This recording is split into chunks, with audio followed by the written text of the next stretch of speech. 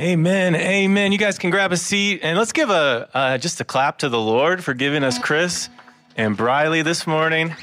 Welcome to the core team season of Salt Church. Today's going to look a little bit different. If you were here with us last week, kind of instead of preaching a message, it's going to be kind of more of just a co-led teaching with the whole goal to equip us as church planters. There's a process in church planting. When you look at a small tree that's planted in your yard, you might look at it and be like, come on, why won't this tree grow already, right?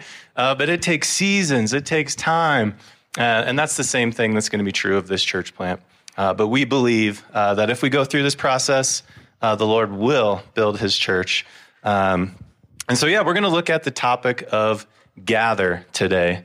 And scatter. So we talked about gather last week, and we're going to talk about scatter. And so just big picture, we have a vision at our church, and we believe it's good to have a vision. Most churches don't have a vision. There was just this big study. Did you know that like 90% of churches in America right now are shrinking? And their vision right now is basically, please don't leave the church. And then there's another like 5 to 9% of churches, and they're growing. But their main vision is we want to do church better than the other church so we can try to get their people. So come check out our church. It's better than theirs. And then statistics say there's really only 1% of churches today in America are multiplying. And so that's our vision. Our vision is to be a church planting movement, that the church wouldn't just be us, but that we could plant churches in Laramie and Boulder and Denver and Colorado Springs or wherever the Lord leads. And we would love to see college kids go through our college ministry all 4 years, and then when they graduate to be sent out as church planters so that the church can multiply. And so that's our vision, is we exist to glorify God by multiplying disciples and churches to reach the next generation. I kind of like to look at it like a football team. If you're a football team, you have a vision to make it to the playoffs or to make it to the Super Bowl. That's the same in high school football, college football, and the NFL. I don't know if the Broncos have a vision to do that. Maybe they just, want to lose. I don't know. But that should be the vision of every football team, and it should be the vision of every church. And then we break that down into our church mission is this: to make disciples who love God and others. And so big picture, the vision, we want to be a church that multiplies. That's not just going to happen though. Just like a football team, they're not just going to make it to the Super Bowl if they have wishful thinking. They're actually going to have to practice each day. They're going to have to eat healthy. They're going to have to exercise. And they're going to have to show up on Sunday and win if they want to make it to the playoffs and the Super Bowl. So the same is true of us as a church. Like if we don't love people and if we don't make disciples, this whole thing of multiplying churches, it's all in vain. And so we're going to break it down even more into our rhythms. And so at Salt Church, we're going to have two primary rhythms, which is to gather on Sundays. It's exactly what we're doing today for an hour and a half to worship, hear from God's word, communion, baptism. And then we're also going to scatter into missional home groups throughout the week. And so why do we scatter? I think one of the ways to think of it is we can't just stay in this church building all week long, right? That'd be a weird mission of the church. Like, hey, just show up to church on Sunday and then just stay there for the rest of the week and then just do that until Jesus returns. Like, that's not what the church is supposed to do. We're supposed to come here, be equipped, be filled up, and then go out as a people to live on mission. And we see this in Acts chapter 2 with the early church. It says this: every day they continued to meet together in the temple courts. They broke bread in their homes and ate together with glad and sincere hearts. So we see they had this big gathering, but we also see them spreading out and scattering throughout their city in the home. And that's exactly what we want to do as a church here as we look at home groups. I love what Acts 8:1 says. It says, on that day, a great persecution broke out against the church in Jerusalem, and all except the apostles were scattered throughout Judea and Samaria. And what happened when the church scattered because of this persecution? They were pushed out of Jerusalem and they were pushed to new places. And literally right after that, there's an evangelist named Philip. He runs into an African dude and he shares the gospel with him, and he is baptized and believes, and he's going to go now take that gospel to another continent. And so when you look at the numbers of how the church started, it's absolutely staggering. Here's some statistics. 3,000 people were saved at Pentecost, right? Peter's famous message. At 150 AD, there were now 40,000 Christians. And so we see it multiplying. And now by the year 400 AD, there are about 40 million Christians. And so there was massive multiplication as they scattered and they went and started new churches. And so one of the ways I like to look at the DNA of the church, it's like a seed, like an apple seed. But when you look at that one little seed, not only does it have the potential to become a tree, it also has the potential to become a forest. And that's what God has put into the DNA of the church, that we wouldn't just become one tree, but that we could all grow in maturity, die to ourselves, and multiply, that we could become a forest of churches that goes all over the globe to reveal the glory of God. And why does this matter for us? Jesus wants so much more than just a Sunday gathering. We come from a place in America where church is almost a cultural thing and church is just a Sunday gathering. But when we look at the early church, that was just part of the church. We were made for so much more. We can't just stay here and hope people show up. I want you guys to think of the church as like, for Greeley here, we are like this people and we're like a cup. And we're filled up with this living water. And like 90% of Greeley is literally dying of thirst, right?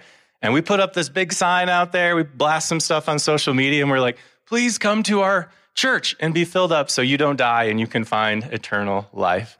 But the problem is, maybe like 80% of the people don't even see that sign. They don't see our ad on Facebook. And the scriptures also tell us there's a devil that's going out convincing people Jesus isn't the answer. He's actually not what's going to satisfy you. You need to go find joy in this, or this. So what do we do as a church? We need to scatter into our neighborhoods, our networks, the places where we work, live, and play. And we can actually bring this good news, this living water, to a dying world. And this is the power of the gospel. When you think about other religions, if you really want to experience God, you have to go to a certain place. In Mormonism, if you really want to experience God, you need to go to the temple in Salt Lake City.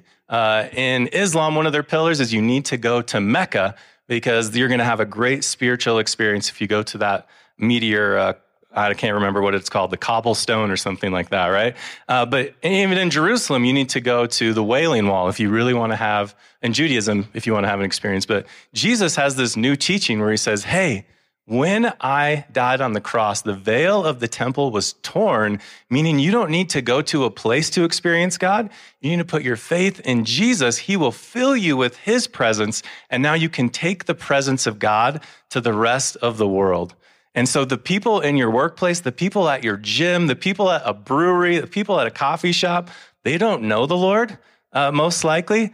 And guess how they're going to experience God?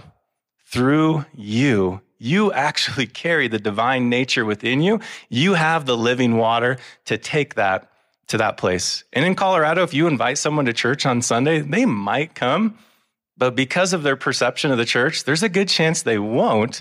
But when you engage with them, invite them into your home, that's going to probably be a better opportunity for you to share the gospel.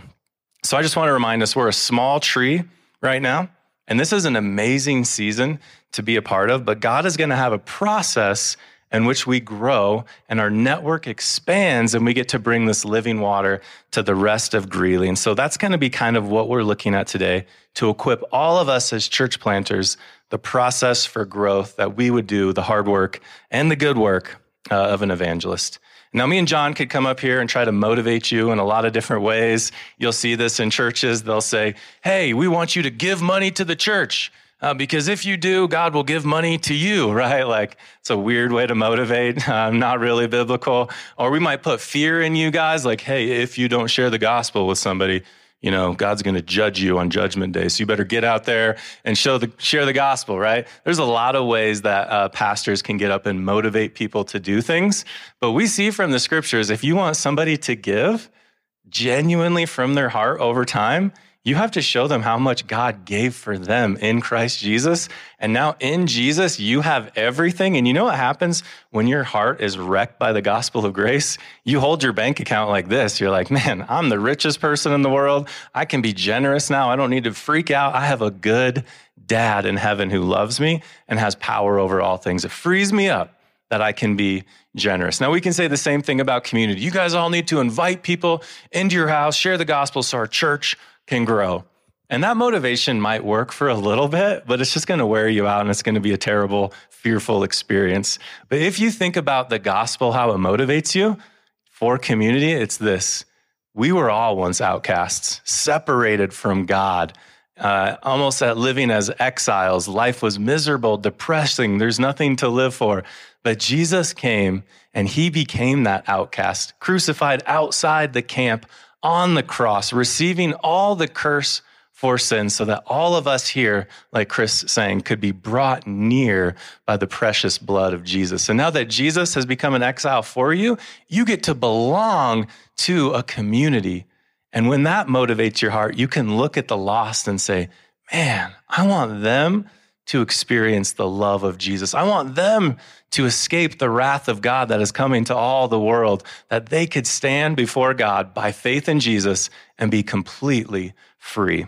And so that's our motivation today, that we would be a church that lives on mission in community, but that we would 100% be motivated by the gospel of grace and grace alone. So we're going to have some questions today, John. You want to tee us off on those? Yeah, do we need to ask questions after that? That was so good, bro. Let's pray and go home. No, but we'll ask some questions to flesh this out practically. So, Keith, as we talk about scattering as the church throughout the rest of the week, one of the things that you have just like put a stake in the ground on as we've come to look at Salt Church is this idea of community. Why is that the foundation for scattering, and why do we scatter together? Why is it important for us to be together in that? Yeah, and just like a foundation for community, this is kind of a crazy thought. God said it's not good for man to be alone, and this was before sin even entered into the world. He basically cursed isolation and loneliness, said it's not good for us to be alone. So the first thing we need to know about how we were made and how we were wired, like we weren't made to be alone. We even see God say this amazing thing in Genesis 1. He says, let us make man in our image and likeness, which is this plural word. So God is Father, Son, Holy Spirit. He's community, perfect union, and we are made in his image. And so first of all, just foundationally, we were made to be in community. And then we even see in the scriptures, when Jesus sent out missionaries, he always did it in the form of community. It was in twos or large groups, and they would go out and they would meet in homes, and they were never doing this thing alone. And I love what Psalm 16:3 says. It says this, as for the saints in the land, they are the excellent ones in whom is all my delight. This is amazing. David saying, you know who I really enjoy are God's people. And this is true. When you find a friend, it's usually because you love the same things, right? Like you guys have something in common and you're like, man, I love this and you love this. This is amazing. And so even for me, like I'm a Wyoming graduate and I know like Todd and Zach are too. And so the first thing was like, do you guys like Wyoming football? Like no one else here does. We have all these other schools here, but they do. And I'm like, man, can we be best friends? Can we hang out all the time? Like I want to be your friend, right? And so we see David here saying like, you love God, I love God. And because of that, like you are so fun for me to be around that it's actually this massive delight that he has. And so this becomes our driving motivation for community and mission, that we love the mission of Jesus so much. And we love the fact that other people love the mission of Jesus, that we're like, hey, this is the greatest calling we could ever have. Why don't we go and do this together? Use our home, use our career, use everything God has given us together to advance the kingdom of God. That's so good, man. I think community is so crucial to the scattered church because it's the best vehicle we have for getting the gospel out there. And I just wanted to share a little bit of how you actually see this throughout Scripture. Genesis 26:4, God is talking to Abraham here. He says, I will multiply your offspring as the stars and the heavens and will give your offspring all these lands, right? So he's saying, I'm going to multiply the offspring of Abraham, but he has a purpose behind this, right? It says, and in your offspring, all the nations of the earth shall be blessed. The point of bringing this people together was to bless the nations. Ezekiel 37:27-28 says, my dwelling place shall be with them, and I will be their God, and they shall be my people. Why? Then the nations will know that I am the Lord who sanctifies Israel when my sanctuary is in their midst forever. And then Psalm 67, 1-3 says, may God be gracious to us and bless us and make his face shine upon us. It's kind of that classic blessing out of the Hebrew Bible. Why is that blessing there? That your way may be known on earth, your saving power among all nations. Let the peoples praise you, O God. Let all your peoples praise you. And then if you jump to the New Testament, you see the same thing play out. Mark 11:17, this is when Jesus kicks everybody out of the temple because they're not making it a place of prayer. They're literally doing the opposite of what God called them to be, is, hey, be this people of prayer so that when the nations come, they see you praising God. And what they did is they actually separated themselves and didn't allow foreigners anywhere near the temple. And so Jesus comes onto the scene, Mark 11, he says, is it not written, my house shall be called a house of prayer? Why? For all the nations. They're supposed to come in and see that. John 13:35, one of my favorite verses, says, by this, all people will know that you are my disciples if you have love for one another. The whole point of us having love for one another isn't just for ourselves. It doesn't say, hey, you're going to be known by you're not going to be known as disciples of Jesus by how well you serve the world or how well you engage culture. It's actually by how well we love each other. And then John 17:20-23, there's two particular sections in here where he says, so that, which shows you the importance of our community, right? It says, I do not ask for these only, but also for those who will believe in me through their word. I love this scripture too, real quick, because it's actually, Jesus is talking about us. This is his high priestly prayer in John 17. And he's saying, like, I'm not just praying for my 12 disciples, I'm praying for all the people that are going to believe after them. That's all of us in this room. And he says, that they may all be one. That's what he's praying. That's community language, right? Just as you, Father, are in me and I in you, that they also may be in us. Why? Why is he praying for this unity and community? So that the world may believe that you have sent me. It has a missional purpose. And then he goes on to say, the glory that you have given me, I have given to them, that they may be one, even as we are one, I in them and you in me, that they may become perfectly one. Why? Why is he praying for this unity? So that the world may know that you sent me and love them even as you have loved me. The reality is, guys, there's no mavericks when it comes to the church. As the church scattered, we have to do this together. And I think part of the reason we're doing it together is because it makes the gospel more believable. It's not just a matter of getting the facts out there of, hey, Jesus died for your sins. People want to see that the gospel actually can change people. And that's done in the context of community, right? We see this play out like on a health level, right? If somebody's a smoker and a doctor lays out the facts and says, if you keep smoking, this is your health and it's not going to be good. Most of those people walk out of that doctor's office and they go right back to smoking. They're not going to change, right? But yet, if you look at something like AA meetings with the 12 steps, they have a higher success rate of getting people to stop that addiction. Why? Because it's always done in the context of community. It's always done in the context of change. And so, yeah, community has the power to change people. Yeah. And here's the reality. Every single one of you guys are going to scatter after this. You guys aren't going to all go to the same place. You're going to go to your homes. You're going to go to different workplaces. You're going to go to different gyms, coffee shops, breweries, if you're into that. But all of you are going to scatter to different places. And now the reality is this life is like very, very difficult and painful, full of highs and lows. And so we even see when the early church went into hard times, it turned to rejoice and prayer and celebration.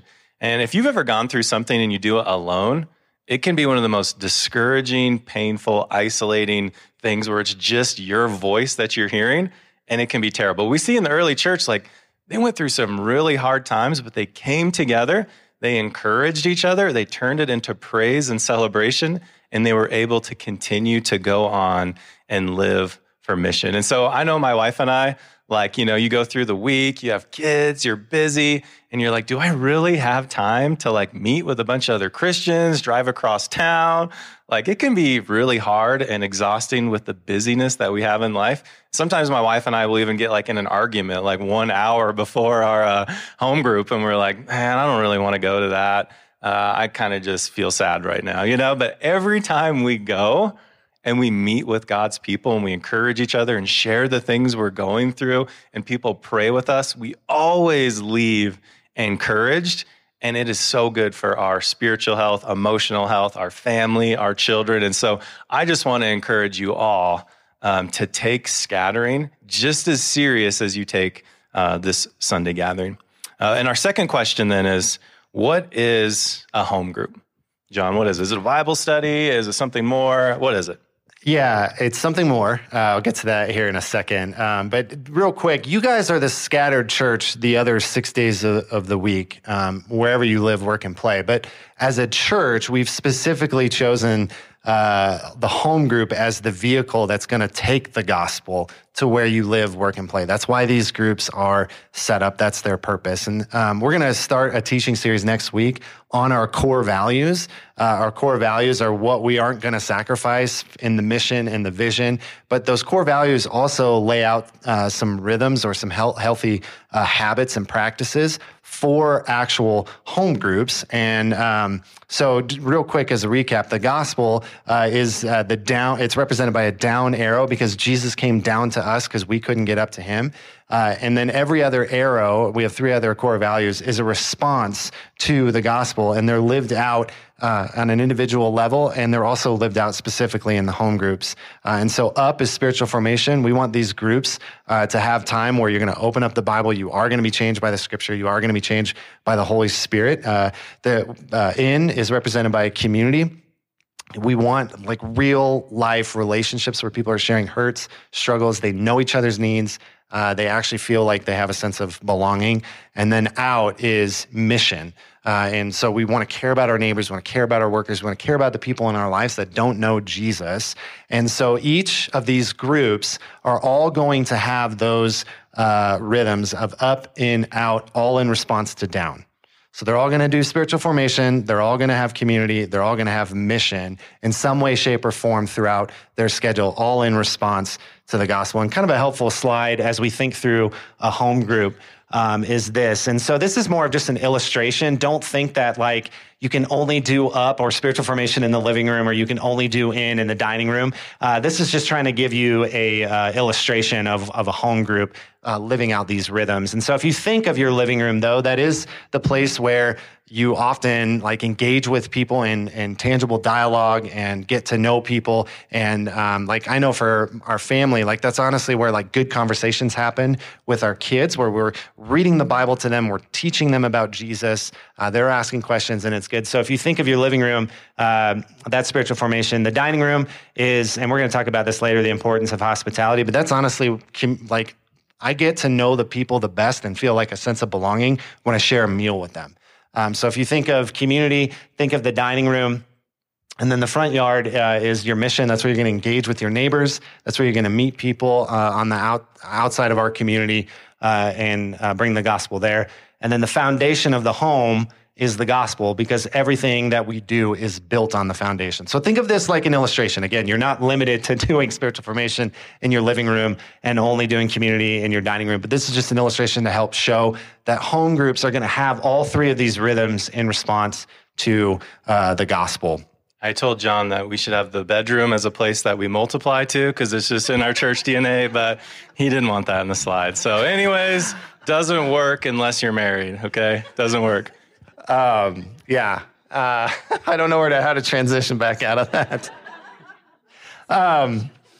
Yeah. So again, every home group is going to look a little different because every neighborhood, network, place is different. But, and just like every family is different, Every home group is going to be different, but they're going to have these rhythms in some way, shape, or form. And think of them like in your own family, you have kind of a weekly schedule. You have kind of maybe a weekly chore list that you're going to do. Maybe Tuesday's taco night. Maybe Saturday is movie night. Maybe one person in your family does all the laundry. Maybe another person does the dishes. You kind of have something like that to make a functioning home, right? But there's balance to these rhythms, right? You're not super strict on these schedules because that just kind of sucks all the fun out of the home, right? If you're like militant about the schedule of your house, then there's no fun. Like it's right. You guys ever experienced this, but I went over, to my grandma and grandpa's house often, and it was like you couldn't play on anything because it was like walking on eggshells because they wanted to keep it all neat and tidy. But also, if you didn't have any rhythms growing up in your house, it would create chaos. Suddenly you find yourself eating spaghetti with a spatula off of a Frisbee because nobody did dishes. Not that I have ever experienced that. That was my college life. But again, these rhythms work more like guidelines. They're not. So up, in, out, they're not actually the point. They're like tracks that we run along so that we all begin to look like Jesus and the gospel gets out to our community. The point is not just to do up, in, out well. The point is to do those things so that the gospel gets out and we create a attractive culture to the world to see. And again, you don't just fall into that. You do need some structure, but at the same time, you're also not going to be so strict about that because discipleship isn't always up and to the right. It's not always linear. Human beings are complex. We're not on an assembly line when we make disciples. And so the reality is, though, is we need all three of the rhythms. When you only have one, it kind of makes the home group grow weird and kind of get funky. So I have another slide here as a Venn diagram to kind of show why we need all three. So the ideal is you want to shoot for the middle because you want all three of them working together. But if all you do is spiritual formation, chances are you're probably just going to be a Bible study. You just open up the Word. All you do is read the Bible every week. Nobody knows their problems. You don't care about the lost people in your lives. It's just literally let's get the knowledge into people's heads and hope that transformation happens. If all you do is community, then you're just basically a country club, right? It's like, hey, let's go play golf for a bit. Let's eat a meal. And everything is superficial. You talk about the weather. You talk about how bad the Denver Broncos are doing right now. And conversation basically just stays at that level. And then out, if all you do is out, then you kind of just become a social activist, right? You just run around town trying to solve every problem that you run into. And then you can kind of be a combination of all of them, right? Or a combination of two and then miss the other one. Probably the one that I've seen that's the most common is having spiritual formation and community well and forgetting mission. And if that's what you are, you end up kind of a religious clique or a cult. Because you maybe have really good community, you maybe read the Bible, but nobody's coming to know Jesus. Nobody's engaging their lost neighbors. Nobody's sharing the gospel. It's just a group for Christians, and that's it. If you're doing mission well and you're doing spiritual formation well, those tend to be kind of the militant evangelists. They'll go out maybe street preaching. I got to get the gospel out to everybody, but there's no real sense of community. People are like, once they become a believer, it's like they drop you and you have no sense of belonging. It's just all about the mission and making sure people understand the gospel. And then you could also have mission and community well, but miss spiritual formation. And then you're kind of like a social media group where it's like, yeah, you care about social activism and maybe you have some superficial community because you have an online thing, but you really don't care about forming people to become like actual disciples. You just want to fix problems and maybe get people connected, but there isn't actual discipleship going on. And so that's kind of a baseline for home groups. They're always going to be up and out. In response to the gospel, you need all three to have a home group. Awesome. So our next question here we're going to look at is just why the home? And what's the importance of a home? Why do we call this a home group? We see in Acts 2, but I think too, it's going to be like kind of our mission outpost place. We live in an increasingly secular society. Some people would call it postmodern or even like pre-Christian. And basically what that means is like over the last 20 years, there's been a distrust in our culture towards institutional Sunday morning gatherings. And so when you invite someone to a Sunday morning gathering, like I said, some people are going to come. But a lot of people are going to be like, man, I know what the church is about. We've talked about that in college. I've seen stuff on TikTok or Twitter or whatever. Like, the church isn't a safe place for me. That's not where I'm going to go to find satisfaction. But when you invite someone into your house as a Christian, I think it's completely different, especially in Colorado, where we're missionaries right now. I think a lot of people here are extremely lonely. And most people, I would even say in this church, they don't have a ton of biological family like within 5 miles of where they live, right? Maybe some, but for the most part, like there's not just this huge tight-knit biological family that people have in Colorado.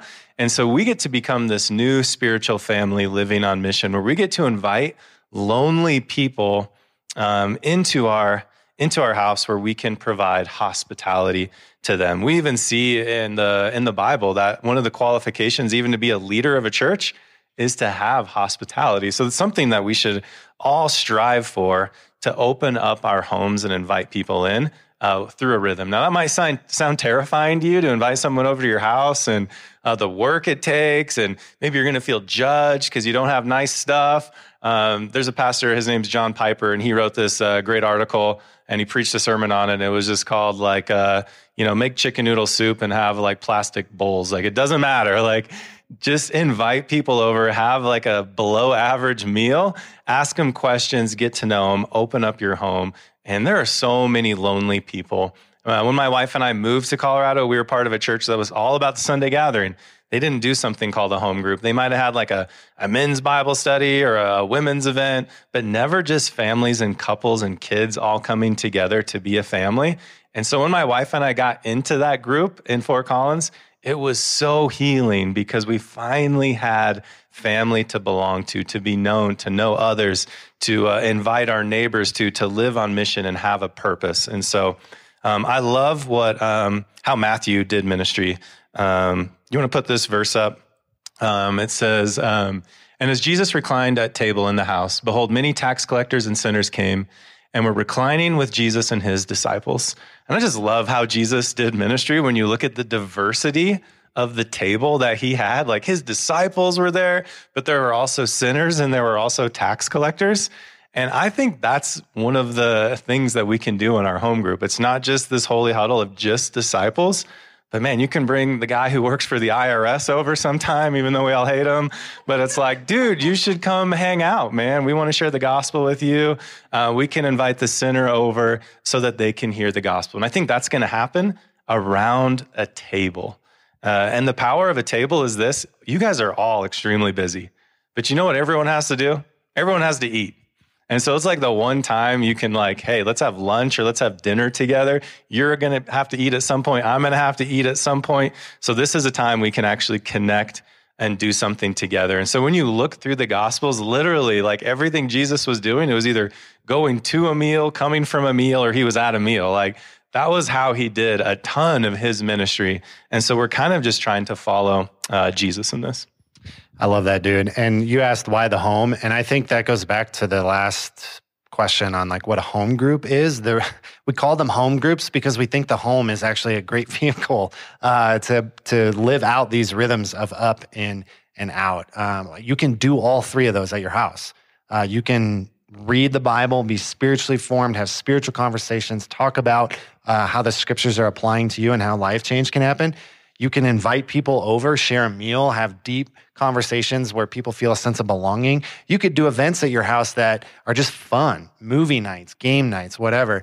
And it's a missional thing, as you've talked about. Like, more people are likely to come to your house and get to know you and than just maybe come to this gathering. And I think you don't live where you live by accident, guys. You spend probably the majority of your time in your life in your neighborhood. Think of how often you are in such close proximity to your neighbors that no one else in this room really has. You are there for a purpose. Like, that's a kingdom post that you can invite people into and share the gospel. And actually, we see this is how the gospel spread in the ancient world. Like, everybody wants to make much of Paul as in his missionary journeys, but he's simply just one example of how the gospel spread. In fact, if you read Acts, you'll notice that Paul sometimes went into places like Crete and Colossae, and there were already churches planted there. How did that happen? Well, it happened because families moved, as Acts 8:1 we talked about, scattered out and brought the gospel there. Acts 2 talks about they met in temples, they met in the temple and in each other's homes. That word there in the Greek is oikos, and it means like extended family. It's not just moms, dads, and kids. It's moms, dads, grandparents, cousins, everybody. It's a collection. It's a community. We are on mission together, and that's how the gospel spreads in that way. Awesome. Thanks, John. And then just our last question. We just want to be super practical with you guys of how can we be missional in our neighborhoods. And so even on your table, we'll do discussion questions in a little bit, but there's just 25 helpful things that you can do in your neighborhood to start to cultivate a gospel-centered relationship. And so, yeah, one of the things I just want to encourage us, depending on the culture that you grew up with, is maybe you've been told like you shouldn't have non-believing friends, right? And there is a Bible verse that says, bad company corrupts good morals. And so, like, if all your friends are non-believers and all you do is like hang out at the bar and like drink way too much, and it could actually hurt your faith and shipwreck your faith. And so I want to kind of just put it simple, like your primary friends as a Christian should be the family of God. Like those are your family. That's who you spend the majority of your time with. Those are the people you go to for advice. But you should all start to cultivate secondary relationships and friendships. So you should have non-believing friends who are really far away from the gospel, and you're intentionally engaging with them and praying for them. And this is the beauty of this model. Like what gym you go to, what coffee shop you go to, the school you work in, wherever you work, you can start to look at these people that you're with and simply pray, Lord, would you reveal the gospel to them? Would you reveal the gospel to them? And you know what is beautiful about that? There's probably no one praying for that person. And God put you there that you get to be that one person who's praying for that person. And then we know faith comes from hearing the word of God. It's just saying, Lord, reveal yourself to this person. Let me become a friend with them, or open up a door that we can have a gospel conversation so that they can hear the word of God, that they can confess with their mouth and believe in their heart that Jesus is Lord so that they can be saved. And that's the responsibility that we all have where God has placed us.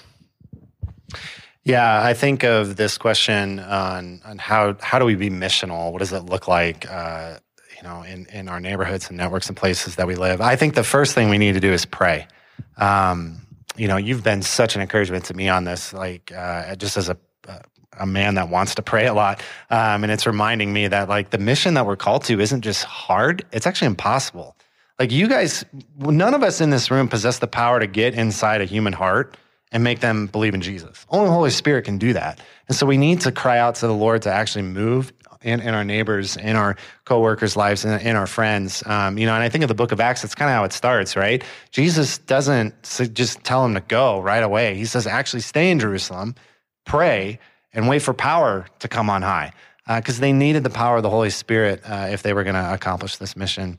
And then I love this quote from Ed Stetzer. I think it helps frame how we should think of being missional. He says, the cultural distance between our churches and communities continues to widen, making it harder and harder to communicate the gospel. Being missional means moving intentionally beyond our church preferences, making missional decisions rather than preferential decisions. Today, people, churches, and denominations desperately need to apply the lens of intentional missiology to North America, not just international fields. The most effective comeback churches will be those that intentionally think like missionaries in their context. So if we want to be missional, we have to think of North America like a mission field. I think in part, the American church has lost its ability to engage culture because honestly, we've done two things. We've moved far away from culture, creating our own Christian subculture, and we've made war against the culture and the world outside us. And so we've separated ourselves. We've made Christian schools, we've made Christian language, we've made Christian music, we've made Christian education, all of these things. And what it's done, and I'm not saying those are bad things, but I think what it's done is anytime we start sharing the gospel with somebody, even in North America, we sound like an alien. We sound like a foreigner because we've created our own subculture. And then we've gone to war with the culture, railing against things out in the world, and Christians begin to become defined by what they're against rather than what they're for. And no one wants to be a part of a community like that. And so, again, I'm not saying when we have to start engaging the culture as a missionary. That doesn't necessarily mean going and looking like the world. I think it starts with learning to engage the culture on a level where we're actually listening to them and learning more about them and creating a community that is so attractive that people take notice, not just what we're against, but what we're actually for. And so what does that look like practically to think like a missionary? I just got 3 things here. 1, learn the language of the culture. What are people asking in our culture? I think even 30 years ago, people would define identity by what they achieve. That's no longer the case today. People are going to define identity by what they claim to just be. And so that fundamentally changes people's perception of reality and the major questions they're asking. And so when we bring the gospel to the culture, we got to make sure that the gospel is actually answering the questions that the culture is actually answering, not the ones we want to answer. I think we need to learn the needs of people. That list of 25 ways to get to know your neighbors is crucial, because how are we going to love our neighbors if we don't know their needs? We actually have to listen to them. Like the average college student here at UNC or the average Hispanic person here, what do they actually need? What do they say they need? Not what do we think they need? And then learning how to share the gospel. We have to, I feel like, in my own experience anyways, I kind of grew up doing street evangelism. And so it was kind of like, well, I don't want to do that because that's awkward. And we threw the baby out with the bathwater. And now we're raising a whole new generation that doesn't literally know how to actually share the gospel because we've thrown that piece out. And I'm not saying like, let's talk about different ways we're going to evangelize, but I do think there comes a point where you have to know the gospel. You've got to know your own story, and you got to know how to share it in context. Part of that is just practicing it, learning it. That's where your home groups are going to be a great opportunity to learn your story and learn how to share the gospel. Awesome. Thanks, John. And we're just going to close now with some discussion questions. And the purpose of this is just to equip all of you as church planters to challenge each other, to learn from each other, that we can take what we've learned today and apply it to our lives. And so I'm going to give you guys maybe like 5 or 10 minutes. We have 3 questions. The last one's basically a prayer. So then we'll come back up, do a little worship communion, and close and go from there.